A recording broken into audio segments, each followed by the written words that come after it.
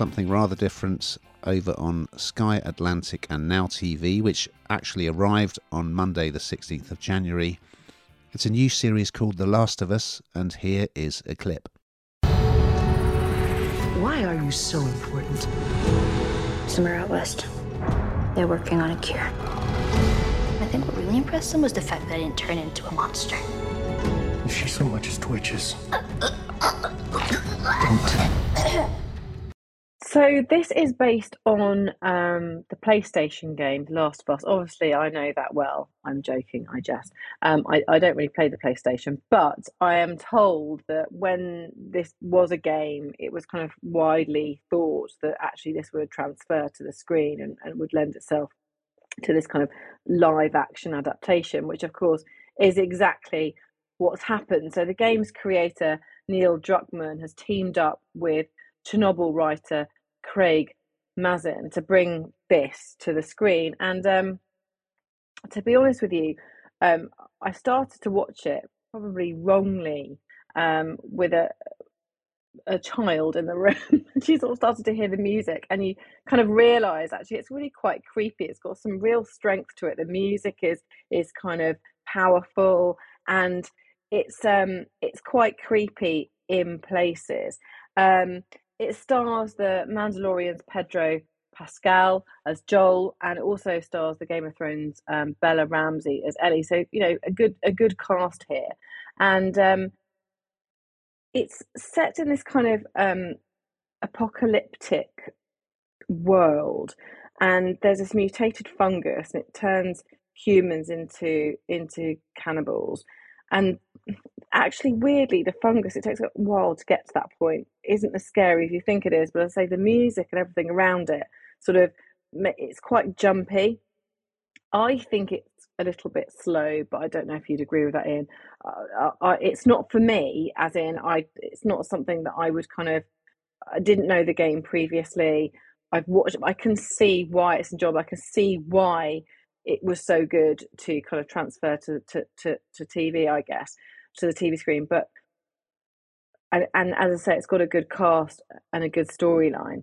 But I just kind of find these things quite hard to kind of relate to. But if you want something that makes you quite creeped out, quite jumpy, then this is it. I thought it was very good. I'm not a gamer like you, but as we know, bringing video games to the screen as films or TV series is notoriously a dangerous occupation, but this works really well. I didn't know anything about the game when I started watching it. So episode 1 sort of spans 3 different times. So it starts in the 60s. You've got John Hannah, who is on TV explaining that if we're worried about pandemics, this is in the 1960s, he's doing this, what we really should be worried about is sort of fungi taking us over. And everyone thinks he's, what's he talking about?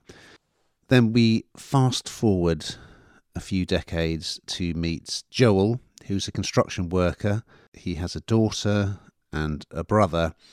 And for me, this is the really exciting part of episode 1. There's a good slow build up to the fact that something is not right. Something's going on.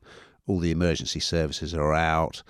And yeah, this fungus has infected some people, and it does effectively it turns them into zombies, really. It's kind of like a zombie film, but it's really exciting and terrifying.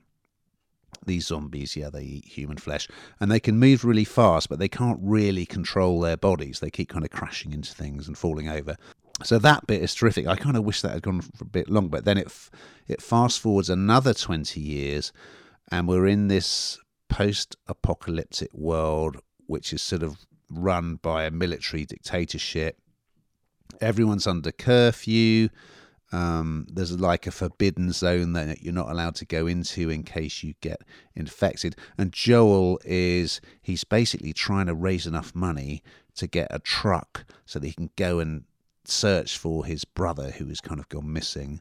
And in the meantime, he is teamed up with this teenager who we don't know quite why, but she's very special, and he needs to transport her across America because she could be the savior. So Yeah, I mean, if you like sort of post-apocalyptic type stuff and zombie stuff, this is going to be right up your street. I think it's really well done. I think that the characters are really well drawn and very believable. Especially the teenager is brilliantly played. She's so natural. So, yeah, highly recommended. Even if you don't like those genres, I think there's plenty to enjoy in this.